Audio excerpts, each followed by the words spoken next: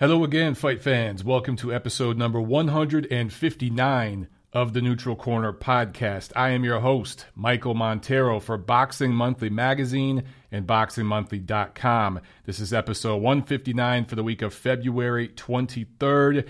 And as I mentioned in recent episodes, this podcast is now on Spotify. We're on Spreaker, Google Play, iTunes. We are everywhere podcasts are found. So guys, go out there, follow us, subscribe, like, all that good stuff. And more than any of that, spread the word. We are building this podcast organically. And, I tweeted some stuff out last week, or maybe over the weekend, just about how most of these podcasts, most of these YouTube channels and Instagram accounts and Twitter accounts build up their subscribers and followers. They buy the shit. And it's really, really easy to spot them because you'll see some YouTube channels with 50,000 followers and the average video that they post, and they post 5 of them a day, the average video they post gets 100 views, 200 views, something like that. You don't have 50,000 subscribers and you're only getting 200 or 300 views. Now here on Montero Unboxing, what we like to do is we like to post quality. I might only be posting one video a week right now. Those of you who know me, you know that I'm going through a lot right now. Unemployment, getting a house together, an engagement. I got all kinds of things going on. I just became an uncle. So, look, more than anything, I'm going to post quality. And every Monday, you guys get the Neutral Corner. So we are on every platform out there, and I'm going to have an announcement in the next few weeks about live TNC. Yeah, you just heard that. TNC is going live very, very soon. Not going to have the call-in feature quite yet, but we're going to get the live chat feature going during the broadcast. So as I do the episodes every week, every Monday, probably going to be 7 p.m. Eastern Time, 4 p.m. Pacific Time every Monday. You guys will be able to chat with me as I go over news and notes and the review and the preview for every episode. And we're going to build in the call-in feature later on once we perfect the live video feature. So you guys are going to have to deal with my ugly mug back on YouTube for TNC very, very soon. And then, of course, even when we go live on YouTube with the podcast, the audio version will be distributed, uploaded and distributed very, very soon after we stop going live. So probably, let's say we go live from 7 to 8 p.m. By 9 p.m., the audio version of the podcast will be all over every platform in the world. So, guys, big, big stuff happening. I'm telling you, it's coming. But more than anything, guys, we like to give you quality over quantity here. And I thank each and every one of you for being a part of the journey as we continue to grow organically. We're not buying subscribers. We're not buying clicks. We're not buying followers. It's happening organically, and that's the coolest part. All right. Big bombshell dropped today in the boxing world in terms of news and notes. So let's get right to it. So the World Boxing Super Series finally, after months and months of nothing, announced some semifinal bouts. They're putting everything together because several fighters, really honestly, between you and me, guys, they threatened to pull out. It wasn't just one; it was several of them, including some of the favorites to win the tournament, some of the tournaments. So they finally are putting together the semifinal bouts, and I was going to spend a lot of time on the news and notes portion of this episode talking about that. But then all of a sudden this morning, I'm looking at all my emails and my tweets, and I'm like, holy shit. This news comes out of left field with Tyson Fury, announces a deal with a co-promotional deal with Top Rank / ESPN, and that just supersedes everything. So the World Boxing Super Series semis, if you guys want to see me do a separate video just on that, I can, or I could just talk about that as those fights get closer in future episodes. But this stuff with Tyson Fury, this changes everything. This just flips not only just the heavyweight division upside down, but really the whole boxing world, because the biggest potential fight that could happen this year, outside of a third fight between Canelo and Golovkin, which I do think is still very possible, the biggest fight, figuratively and literally, in terms of weight and importance was the rematch between Tyson Fury and Deontay Wilder. And that thing was pretty much signed, sealed, delivered for mid-May, probably going just outside New York City in Brooklyn at Barclays. And that really looked possible. And I'm not just saying that because of rumors. You know, I've talked about it in recent weeks, but the WBC, the sanctioning organization involved with that potential bout, they postponed a purse bid. And they went ahead and mandated an interim title fight between Dominic Breazeale and Dillian Whyte. So this thing was basically signed, sealed, delivered, and then boom, Tyson Fury, the Gypsy King, flips everything upside down. I mean, talk about flipping the script. As I flip my notes to give a sound effect, because I don't have sound effects here, he just flipped the whole boxing world upside down. So, okay. Details about the deal, all right? And you guys basically, by now, I mean, you know how boxing news works. A lot of you guys probably know all this stuff, so I'm not going to go into crazy detail. But it is a co-promotional deal. Obviously, MTK Global is still advising him. And Frank Warren, Queensberry Promotions, that's still his promoter, Tyson Fury. But for his fights here in the United States, there's this co-promotional thing now with Top Rank. And part of this deal is a multi-year, multi-fight deal worth 80 million pounds, which is over 100 million US dollars. 2 fights a year here in the US. And Fury's fights will either be on ESPN or even if he fights overseas, ESPN Plus. And then his fights over in the UK will be aired on BT Sport. So that's going to continue, you know, what Frank Warren has had set up over there for a while. So it basically takes the brand he already had going in the UK and further adds to it here in the USA. So on the surface, this is a great freaking deal for Tyson Fury, right? Probably going to muddy the waters in the heavyweight division for a while, but long term, I think it actually does big things and better things for the heavyweight division. I'll get more into that in a minute here.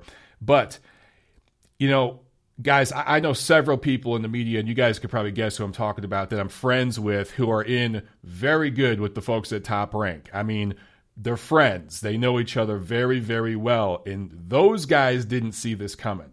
This came out of nowhere. But I'll tell you something. If you look at Top Rank and the way that they do deals, okay, this did not come out of left field for Top Rank. They've been working on this shit for months now. And I'll tell you why I say that. Look at their recent actions. Now, of course, we could go over the history of the way they've done these kind of deals for decades, and I could point to several instances where they did it just like this, but let's just keep it to this instance, okay? Going back to September, Top Rank announced a deal with Frank Warren, Queensberry Promotions, to take their UK cards and kind of do a cross-promotional thing and air them here in the States on ESPN Plus. At the time, we thought, oh, okay, this is just Top Rank expanding this ESPN deal. This makes sense. Get some of the UK cards on the app to try to get more people buying the app. Okay. Well, now we can see that was just the writing on the wall as part of this deal, right? Bob Arum, Frank Warren started working together then. And come on, guys. Obviously, Tyson Fury negotiations were part of that shit. They've been talking about this thing since last year, last fall, maybe last summer. These things don't come together in 2 minutes. They don't come together in a week.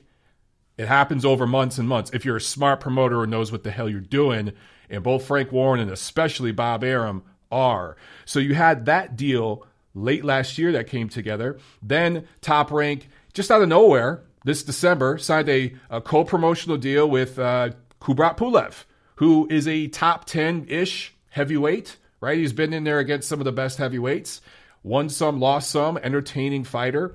He still has his promoter that he's been working with, but it's a co-promotional deal with Top Rank. So a lot of people looked at that and said, why the hell would they do a thing with Kubrat Pulev? And again, people kind of scratch their heads, but then they said, you know what? Put him on ESPN Plus if he fights over in Bulgaria. It makes sense. And it may be in the future they could put one of their guys like Bryant Jennings in there against him. Okay, this makes sense. But now we see if they're planning on signing Tyson Fury, you got to have some promotional rights to some other guys. Of course, we know Andy Ruiz has fought with Top Rank for a while. Joseph Parker, Oscar Rivas, who just beat Bryant Jennings. So there's a few guys there that they can kind of feed to Tyson Fury to continue building that thing up. But how does all of this affect the rematch with Deontay Wilder? So, just genius chess play move by Top Rank, by the way, and by Team Fury. Just genius shit that goes when you really start looking at all the different moves both sides have been making over the last 6 months and how it all culminated into today. Holy shit. That's some chess. That's not checkers. That's chess. Okay. Good stuff from them. How does it affect the fight we want to see? Okay. Deontay Wilder is not contractually locked in with Showtime. PBC has a deal with Fox. They have a deal with Showtime. But Deontay Wilder is kind of this separate entity who has... There's a million different people who have a piece of Deontay Wilder. Seriously, his team, there's a bunch of people. It's not like he just has a promoter and a matchmaker or something. There's several people tied to him. But he can kind of go wherever he wants. However, PBC has a deal, as I just said, with Fox, with Showtime, and Deontay Wilder fights under the PBC banner. So, no way in hell that do I see Deontay Wilder just jumping ship and somehow doing a one-off with any other network. If they do this thing, this rematch, it's going to have to be, not only is it a co-promotion between two different promotional entities, and now you could throw Top Rank into that mix, so there's several promoters involved, but now there's going to be two networks.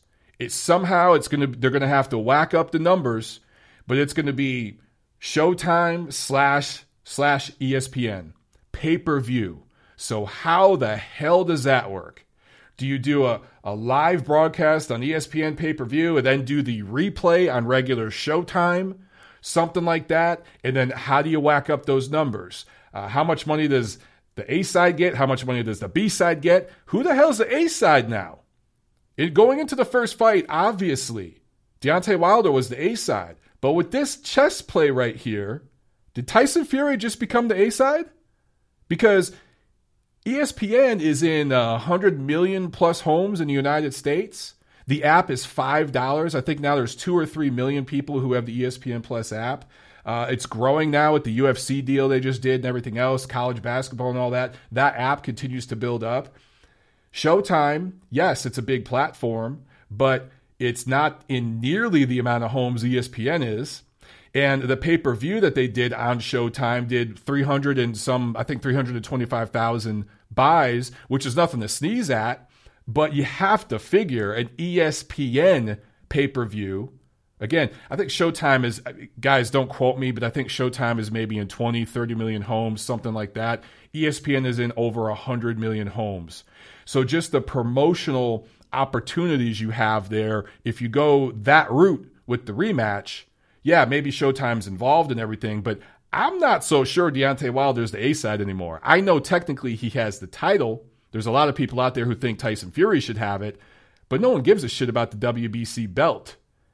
In terms of network power and in terms of promotional power, Bob Arum, Top Rank, Frank Warren, Queensberry, I don't know, guys.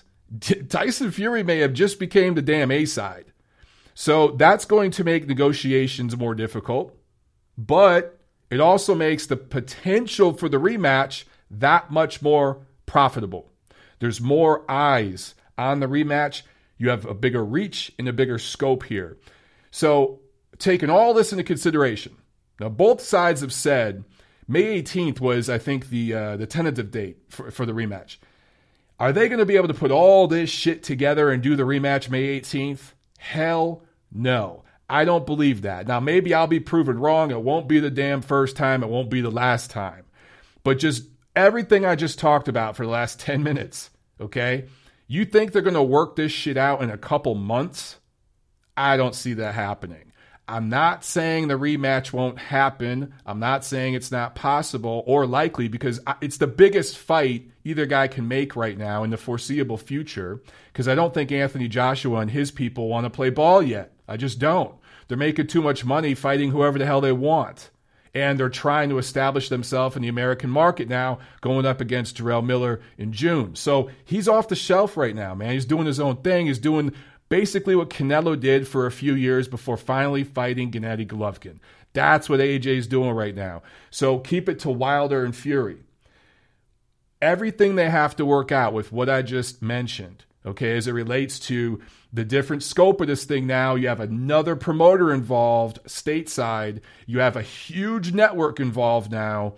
That further complicates things. I think they want the fight, but I just don't see them figuring all that shit out, getting all the lawyers and analysts and all these people in the room and figuring out all those numbers in just a month or so and making that fight for May. I think it's off. At least for now, that is what I would bet money on.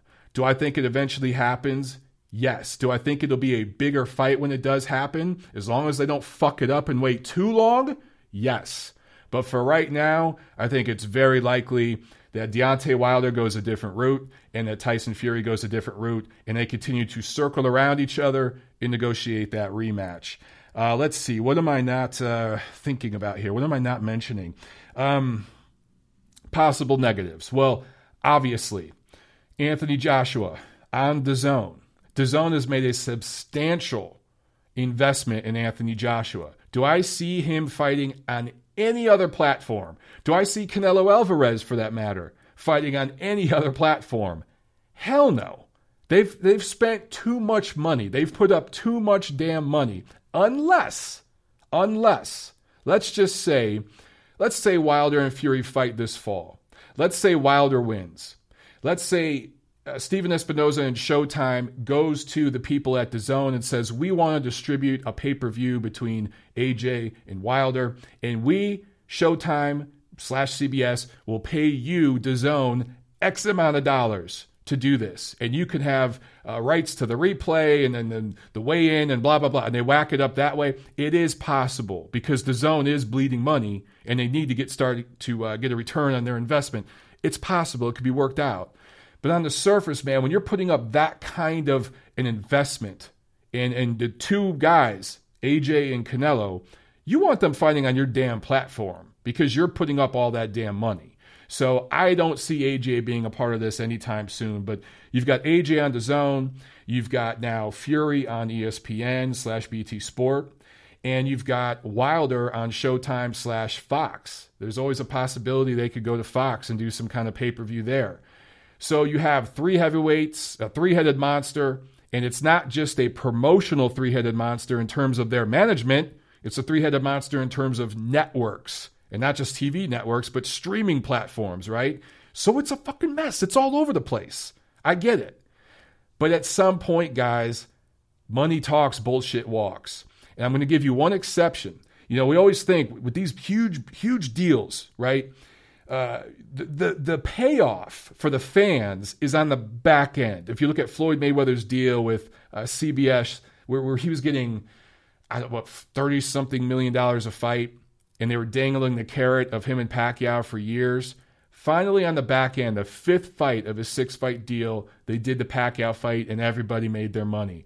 But that investment up front, Showtime was bleeding money. They were not making profits. They made a profit on the Canelo fight. But the other 3 fights, the first 4 fights of that 6-fight deal, they lost money on 3 of them. But on the back end, they knew they had that Pacquiao fight. And in theory, a huge deal like this that between Fury and ESPN, and then we just had PBC with Showtime, PBC with Fox, and then, of course, AJ going to DAZN. These massive deals, right? You think, okay, the big fights we want to see going to be on the back end. We're going to get a bunch of scrub fights up front. And that's the way it looked when Canelo fought Rocky Fielding late last year, right? But then look what happened. Canelo is fighting Daniel Jacobs next. No pay-per-view. They're not charging you $80-something like Showtime charged you for Wilder Fury. That's on regular DAZN. Why? Because they need subscribers. They put up all this money. They've got to get subscribers. Anthony Joshua was going to fight probably Dillian White in April at Wembley. DAZN stepped in and said, wait a second. We need AJ fighting in America because we need to start building him up over here. Eddie Hearn said, I don't want to do that yet. I want to delay that till September so I can, further delay the fight with Wilder. They said, no, look, we're putting up the money, Eddie. Bring that shit, bring him over here and bring a fight with him and Miller in New York because we've got to get subscribers. We got to start getting money because we're paying out of our ass and we're not getting a return yet. So that's why I say there are exceptions. Money talks, bullshit walks. So if Tyson Fury this spring goes a different route, fights Kubrat Pulev, nobody watches. ESPN/Top Rank /Frank Warren, they lose a ton of freaking money on it. That's going to help them go to the negotiating table. At some point, he's got to fight Deontay Wilder for the folks at ESPN and for the very smart folks at Top Rank to make some of that money back. He can't fight Oscar Rivas, Joseph Parker, Kubrat Pulev, and make... This is like $100 million for 5 fights, I think, guys. Do the math there. They got to fight Wilder to get that payoff. And look, if him and Wilder fight a second time and it's controversial, a la Canelo Golovkin 2, you might see a third fight. So there's a lot of possibilities with this thing. It's very fascinating. But again, if you really just look at the timeline of events of how Top Rank and all these guys did this, pretty smart shit. Are they going to be smart? It's smart getting this all together, but are they going to be smart now with the play? They got huge opportunities here. They can't dick this up. We'll find out if they do. All right. Lots to review. So let's get into what we saw last week in the ring around the world. Real quick, guys, before I talk about the fights last Friday in Kansas, one more point I wanted to make. One thing that could clean up the possible mess in that heavyweight division with 3 different guys on 3 different platforms is the sanctioning organizations.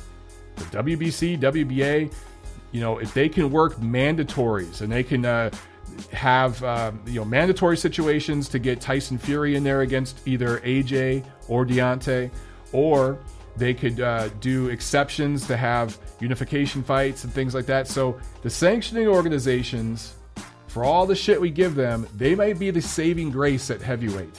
Hopefully they are. Let's see what happens. Anyway, last Friday, February 15th, Kansas Star Arena in Mulvane, Kansas. This was a showbox card from Salida Promotions. In the main event, Thomas Patrick Ward, a 122-pounder out of the UK, improved to 26-0 with unanimous decision against Jesse Angel Hernandez. And in the co-main, an Uzbekistani native who now lives out of Detroit, Shojahan Ergashev improved to 16-0 at 14 knockouts. As a southpaw out of Uzbekistan, unanimous decision in a close fight with Michael Fox, who suffered his first loss. Good competitive fight there. And Nico Hernandez, the flyweight, 2016 Olympian out of that area, improved to 7-0 with an 8-rounder, a win on an 8-rounder. Also, same day, there was a card in Hinckley, Minnesota. It was Top Rank on ESPN, and it was at the Grand Casino in Hinckley. Rob Brandt defended his WBA regular middleweight title with a TKO 11 win against Russian Tyson Baisangarov. Again, this was the first defense of that title. He won off of Ryota Murata back in October. Brandt is 3-0 with 2 knockouts since his lone defeat to Jürgen Brammer back in 2017. That was at 168. So at 160, Brandt is starting to carve out a little name for himself. And do I put him up there with the top elite fighters in the division, top 3 or 4 guys? No, but he's absolutely a legitimate top 10, maybe top 5 middleweight. And he's a player in that division, man. Saturday, February 16th, there was a PBC card from TGB Promotions from the Microsoft Theater in Los Angeles. This was PBC on Fox. And the main event was absolutely worthless, but entertaining. Leo Santa Cruz defended his WBA super featherweight title, and not super featherweight in terms of the division. It's still 126 pounds, but super belt. The WBA is 5,000 belts. Anyway, it was the third defense for Leo for that title over Rafael Rivera, a Mexican fighter who has now lost 3 of his last 4.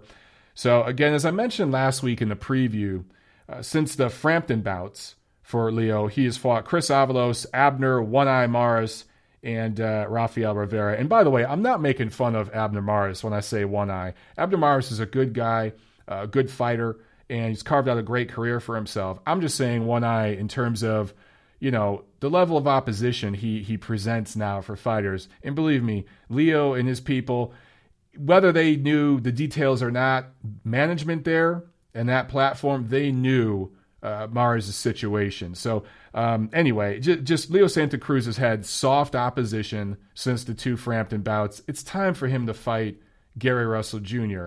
Shit or get off the pot, guys. That fight has got to happen this year. It's only February. You've got 10 more months in 2019 to get that shit done. Obviously, Santa Cruz is the A side there. So make Gary Russell come to Los Angeles. He already came to LA before to fight Vasily Lomachenko. So no doubt he'd come to LA again. They could do a Staples, Microsoft Theater, wherever, StubHub. I'm not going to call it Dignity Health Sports Park. It's still StubHub, damn it. They could do it at any of those venues, but Staples makes a lot of sense. Bring Gary Russell out there, do the unification. That's the best fight, arguably, the most meaningful fight that could be made in that division right now, at least one of them. But don't forget about Warrington. I think Warrington against Oscar Valdez, that'd be an amazing fight just in terms of styles. But Russell and Santa Cruz are the more proven featherweights. They're the more proven guys, the more proven names. So that would be a number 1 versus a number 2 matchup. I think it's the most meaningful fight that can be made at featherweight. It's an easy fight to make. It has a due date that was 2 years ago. Make this shit happen. Now in the co-main, Omar Figueroa beats John Molina. A battle of the juniors. A battle of very inactive fighters. And a battle between one guy who makes weight because he's a professional, that being John Molina, and one guy who never makes weight because he's an asshole, Omar Figueroa. They were going to do this fight at 140. He missed weight. They ended up doing it at welterweight. Yada, yada, yada. You guys have all heard it before with Figueroa, who's a nice guy, honest fighter, fights hard, entertaining, just isn't very professional. That's why I use the word asshole. For Figueroa, he had one fight prior to this since 2015. 0 fights in 2016. 1 in 2017. No fights last year. And then this fight. Bulk of his career at lightweight, yet he couldn't make 140 for this one. Comes in a little heavy. Molina has now lost 5 of his last 8 fights going back to 2014. So he has not been very active. 8 fights since 2014, although he was coming off a strong win going into this one. That was in 2017. He had no fights in 2018. He put up a spirited effort. It was competitive. He won some rounds, but Figueroa clearly won this fight. Now, the decision, there was some controversy on social media because the scorecards were wide. One judge had it 97-93. I thought that was a fine score. Another had it 98-92. Another had it 99-91, which is definitely too wide. Molina won more than a round or two. It was a competitive fight. But Figueroa won the fight. I thought he clearly won. I would give everybody more shit over the couple of those scorecards being wide if I cared about this fight. But this is such a meaningless fight that shouldn't be happening. It shouldn't have been televised on Fox. It's more of a Fox Sports 1 level kind of fight or something like that. So I just don't give a shit to care about a couple of the scorecards being wide. And yeah, one judge having it 9 rounds to 1, that's just a shitty card, obviously. I get that. But this fight shouldn't have happened anyway. It could have happened 2 years ago. So that's why I just kind of don't give a shit, to be quite honest with you guys. Also on this card, Ryosuke Iwasa scores a technical decision against Mexican Cesar Juarez. Iwasa, of course, out of Japan, wins the IBF 122-pound eliminator, not the title. He had the title. He lost it to TJ Doheny late last year.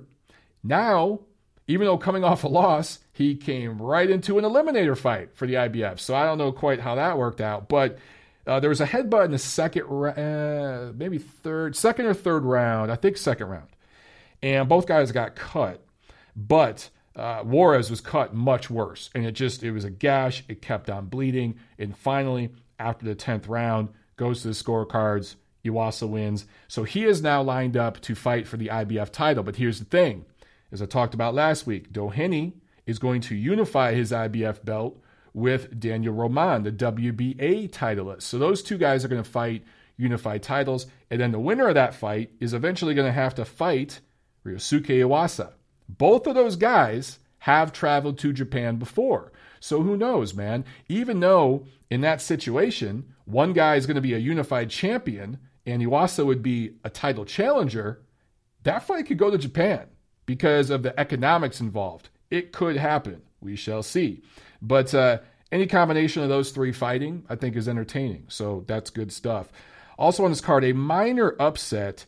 DJ Criel scores a KO in the 12th round over Mexican native, but now he fights out of Westminster, so the SoCal area, Carlos Licona, who suffered his first pro loss, and he takes his IBF minimum weight title. So he dropped him 3 times in the 12th round. And for Criel, a lot of people, I think, overlooked him, myself included. I thought, this just, you look at the demographics of the thing, this was set up for Licona to win and kind of be, I don't want to say showcase fight for him, but almost, right? Again, Mexican native, now lives and trains out of Westminster. And he was defending his title for the first time against a guy from South Africa, fighting outside of South Africa for the first time. But just like Hecky Butler did last year, another South African fighter who went on the road and kind of pulled a minor upset, same thing Criel did here. So now he is a titleist. So that's for what we saw last week, guys. Let me make sure. I think I covered everything here. But let's preview what we got coming up this week in the boxing world. Friday, February 22nd, there are club shows all over the world. And guys, I've noticed something as I've been looking at the schedule this year, especially, us being so early in the year. I'm seeing club shows every damn weekend, Thursday night, Friday night, Saturday night, even Sunday night, all over. In markets that I'm not used to seeing them, at least not as often. It's great. The boxing business right now is having really, really an upsurge at the club level. And I love it, man. There's stuff on the schedule this weekend in like Tennessee, in markets like that you just don't see a lot of cards very often. But Friday, there is a pretty good card in Ekaterinburg, Russia. So if you guys could find a stream of this, check it out. But there's a lot of Russian-based undefeated prospects. A lot of guys who had very good amateur records. Guys with about 10 wins or so out of Russia. They're not all Russian-born, but from that part of the world. But they're now based out of Russia. And Ekaterinburg, that's a city that has had more and more of these type of cards that I've noticed. And a lot of these young Russian-based prospects kind of cutting their teeth in that market there and building up a fan base before they branch out as they get closer and closer to contender status and start fighting in different markets. But if you can find a stream of that one, good to go. Here in the USA, though, there's a Telemundo card from Kissimmee, Florida. Star Boxing is doing a card from Huntington, New York, that they are streaming on Facebook. So there's going to be stuff on Facebook, Telemundo, and as I said, club shows all over the place. A lot of you guys that are listening to this right now from Texas, from Tennessee, from all kinds of different states, coast to coast here in the USA, you know what I'm talking about. There's cards in your local market.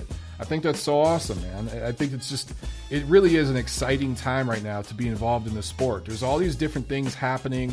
There's changes happening. Some of it obviously is not going to work out, but some of it will. And the business is just changing. But one of the good parts of that is we're seeing more club shows. And I'm telling you guys, 5 years ago, when I really started getting into the sport, covering the sport a lot more aggressively, full time, if you will, I didn't see this many club shows on the schedule. I just, you saw them in LA, you saw them in New York, obviously, but you didn't see them in the secondary and third tier markets. You just didn't see them all the time, especially this early in the year. So it's good stuff, man. Anyway, if you guys live in a market where you're having one of those club shows and stuff, let me know, man. If you're watching this on YouTube, just in the comments section, mention it or talk about it, or, tweet me, leave a message or something, a DM or whatever, and let me know, because I just think it's so cool that we're getting more and more of those kinds of shows in these other markets where it's been missing for a while. I think there's just this resurgence happening that's really, really good for the sport. Anyway, that's Friday. Saturday, February 23rd, we have a Matchroom card from Eddie Hearn from Tijuana, of all places. So Uncle Eddie taking Matchroom down south of the border in TJ and doing a card there on DAZN, obviously. Matchroom on DAZN. Brandon Rios fighting Humberto Soto. That should be fun. Do I think either guy is a serious threat to anybody in their division right now? No, I don't. But just style-wise and where this fight is and everything else, this is going to be fun. And look, some of you might be calling me a hypocrite because I just bashed the shit out of the fight between Omar Figueroa and John Molina. And this fight is pretty much at that level. But then again, it's not. Because I think that both Rios and Soto collectively have accomplished more in their career than those other two guys I mentioned before. And these guys will make weight. So it should be fun. Also on that card, undefeated prospect out of Cancun, a lot of people are excited about, Joselito Velasquez, who is 25 years old. He's a 2016 Olympian out of Mexico, flyweight, 7-0, 6 knockouts. He is currently scheduled against TBA, Tom Bob Anderson, on the undercard. They will find somebody. Whether he's driving a cab right now, he might be riding a donkey right now. Who the hell knows? But they're going to find somebody. And they're going to put him in the ring against this guy, and Velasquez is going to knock him the hell out. It'll be fun to watch. From the O2 Arena in London, ITV Box Office is going to air this card in the UK, and it was picked up by Showtime here in the USA. James DeGale fighting Chris Eubank Jr., 12-rounder at 168 pounds. Yeah, I don't quite know what to make of this fight. James DeGale is a skilled guy. He's had some quality wins. He's been in there with everybody. 33 years old, been a pro since 2009. 25-2-1 is his record. He's had titles. But he's always a guy that I just felt was a little overrated. I just feel some people out there thought he was pound for pound, and I just never thought he was really at that level. But so what? He's a good quality, world-class professional prize fighter. Obviously past his best, in this current state. But in terms of skills and, of course, level of opposition, he's definitely a level or two above Chris Eubank. Chris Eubank, pro since 2011, 29 years old, 27-2. So on the surface, yeah, he's 4 years younger than DeGale, but when you just look at number of wins, number of losses, when they went pro, these guys, their resumes look very similar. But of course, you start to dissect the numbers and you see what's behind them, and you see just how far behind Eubank is. His best win as a pro was over an ancient, robotic Arthur Abraham, who was another guy that I just always felt was a little overrated. I just never felt he was an elite pound-for-pound level guy. Just below that. And Eubank beat an ancient version of him, okay? Losses, obviously, to George Groves, Billy Joe Saunders. Really no shame in that. But as I mentioned before, DeGale's fought everybody. Won some, lost some, but certainly won more against more credible opposition than Eubank. On the surface, Eubank looks the part. This is in London. He's a popular fighter, even though he's kind of been exposed to a certain degree, but he comes from that famous boxing family, particularly over there on that side of the pond. He's a brand. This is set up for him to kind of, quote-unquote, redeem himself, prove himself, beat a guy like DeGale, who is also a brand.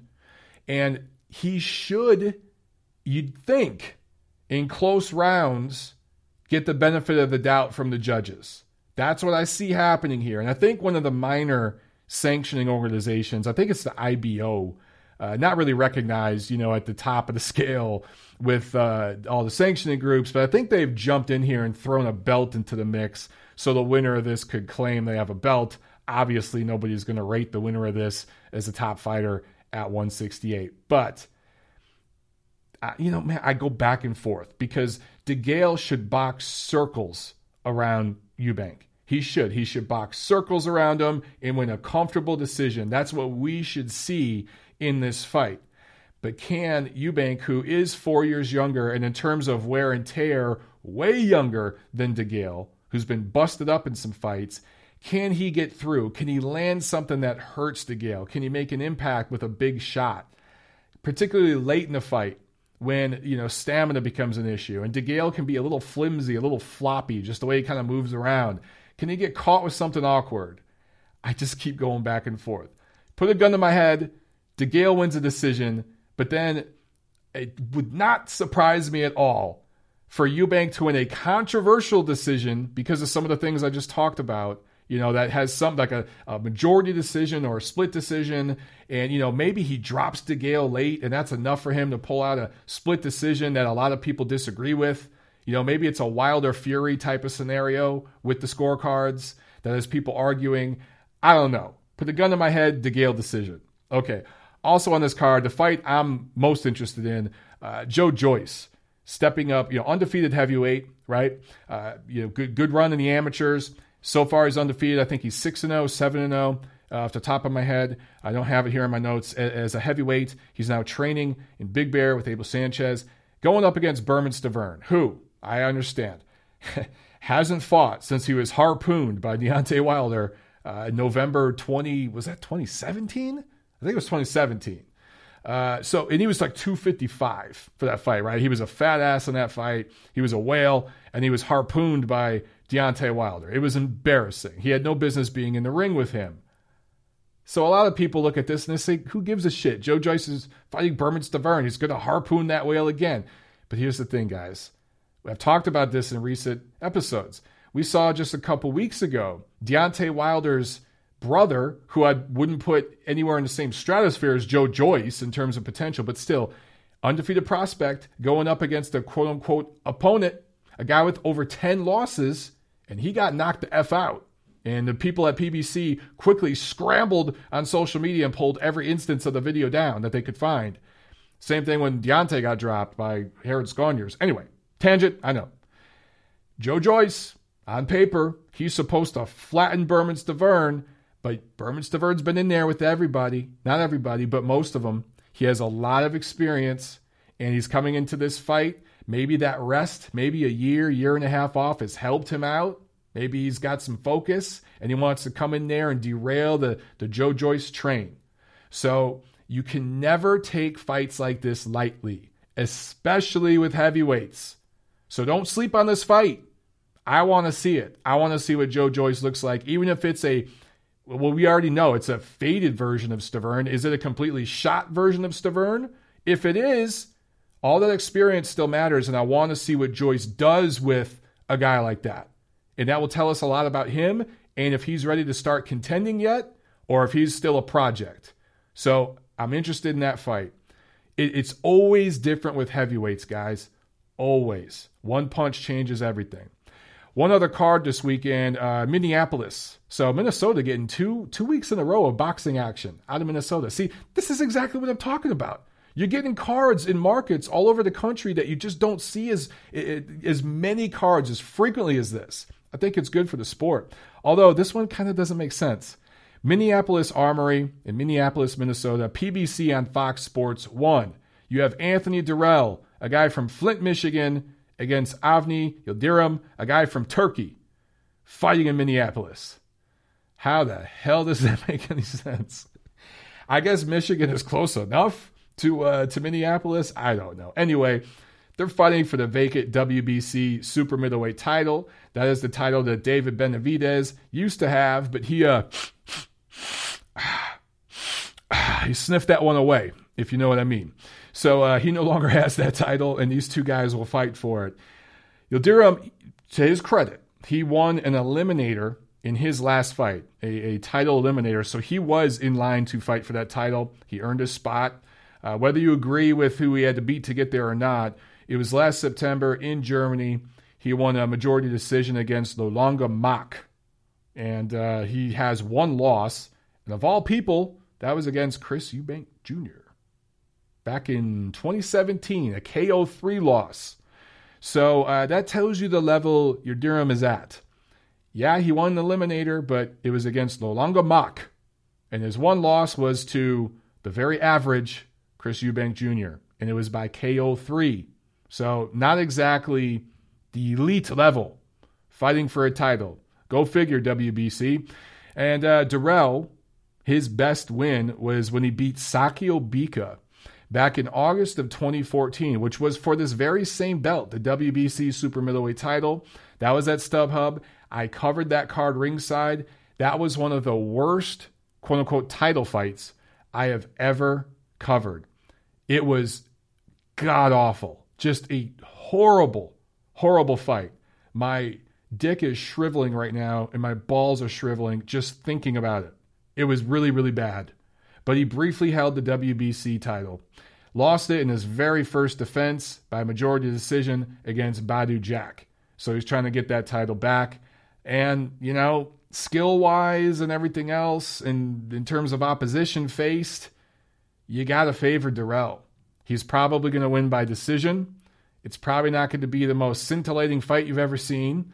Probably better than his fight with Sakio Bika, though. Although that ain't saying much. I took a shit last week that was more entertaining than that fight. But he's probably going to grab a title here. And at some point, David Benavidez will fight Darrell for that title again and knock him out. So round and round and round it goes. All right, guys, that's it for this week. Let me know what you think about this Wilder Fury rematch situation. What am I missing? I know I'm hitting on some points here, but what am I missing? And then, of course, get the word out. Spotify. Get on there and watch us. Listen to us on Spotify. All right, guys, that's it for TNC 159. I'll see you at the fights.